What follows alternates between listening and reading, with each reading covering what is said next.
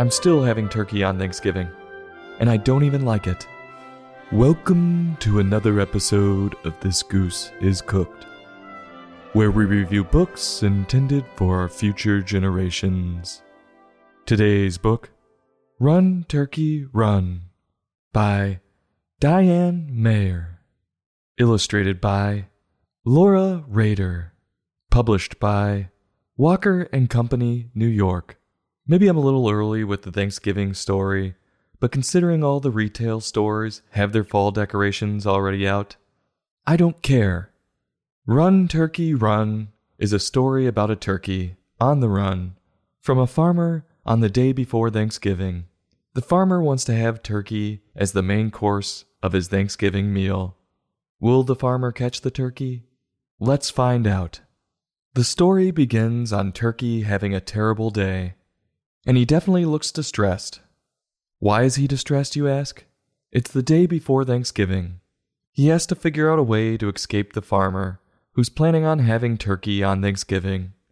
I have no sympathy for this turkey. He had months to plan his escape.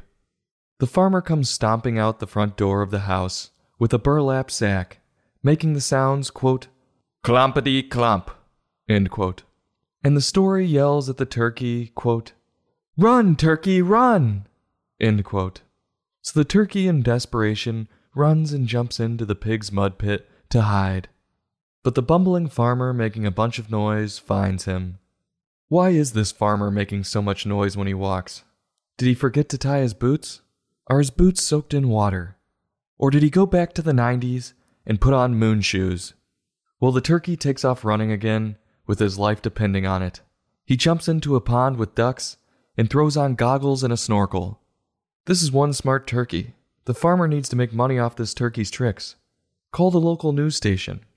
The lumbering farmer somehow finds Turkey, so you guessed it. The story shouts, quote, "Run, Turkey, run!" End quote. I'm starting to wonder if this author was watching Forrest Gump when she wrote this book. And the cycle continues of this turkey running and hiding. I have to ask myself, does this farmer really deserve turkey for Thanksgiving? How the hell does he expect to catch anything making all this noise? He's being lazy, and I frankly don't think he deserves it. Turkey is smart enough to figure out that he can't continue to run from the farmer on his farm. The farmer knows all the ins and outs, so the barnyard animals, like prisoners, hoping the one prisoner trying to escape makes it, shout, quote, "Run from the farmyard!" End quote. So Turkey does, and the farmer gives chase, not making any less noise. Turkey ends up in the forest and hides in the trees, and this is where the chase ends. The farmer can't find the turkey anywhere and heads home. Thanksgiving Day comes, and they have all the fixins, but no turkey. And this farmer shows his intelligence one last time. He couldn't have run to the store. He could have just had one of the ducks or pigs on the farm. But no, they go with no meat. I don't feel sorry for the farmer one bit. He deserves this. But his family, I do feel bad for. He had one job. Turkey is jacked living in the trees, until one day the family comes to the forest to procure a Christmas tree.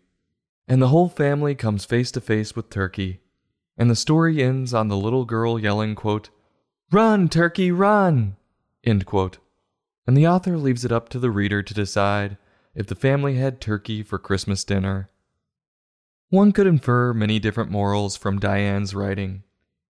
I just hope the moral wasn't to push vegetarian or vegan propaganda. I hate when vegans try to project human personalities onto animals to make me feel bad for them. Sorry, they aren't humans. They don't think like us. They are meant to be food. Or was Diane trying to dive deeper and question, what do you do when you're living in a family, or a country for that matter, that can't be reasoned with about your views on life and what you want out of it? Do you stay and try to convince the inconvincible, or do you flee to find a better life? Because, like in the book, what you're running from might just find you there. Or did Diane stay surface level and just show two doofuses in a chase? I like to hope it's the latter. If that's so, Diane does a great job of using repetition with her writing, making it feel like the reader was involved, and keeping the reader in suspense wondering if Turkey will get away. Laura added a great sense of humor to the illustrations, adding details like the mask and snorkel to Turkey. So on a scale from 1 to 5, I'm going to give this book a 3.2. I'll have a heapin' helpin' and have one more bite. This goose is cooked. Join us next time for another in-depth book review.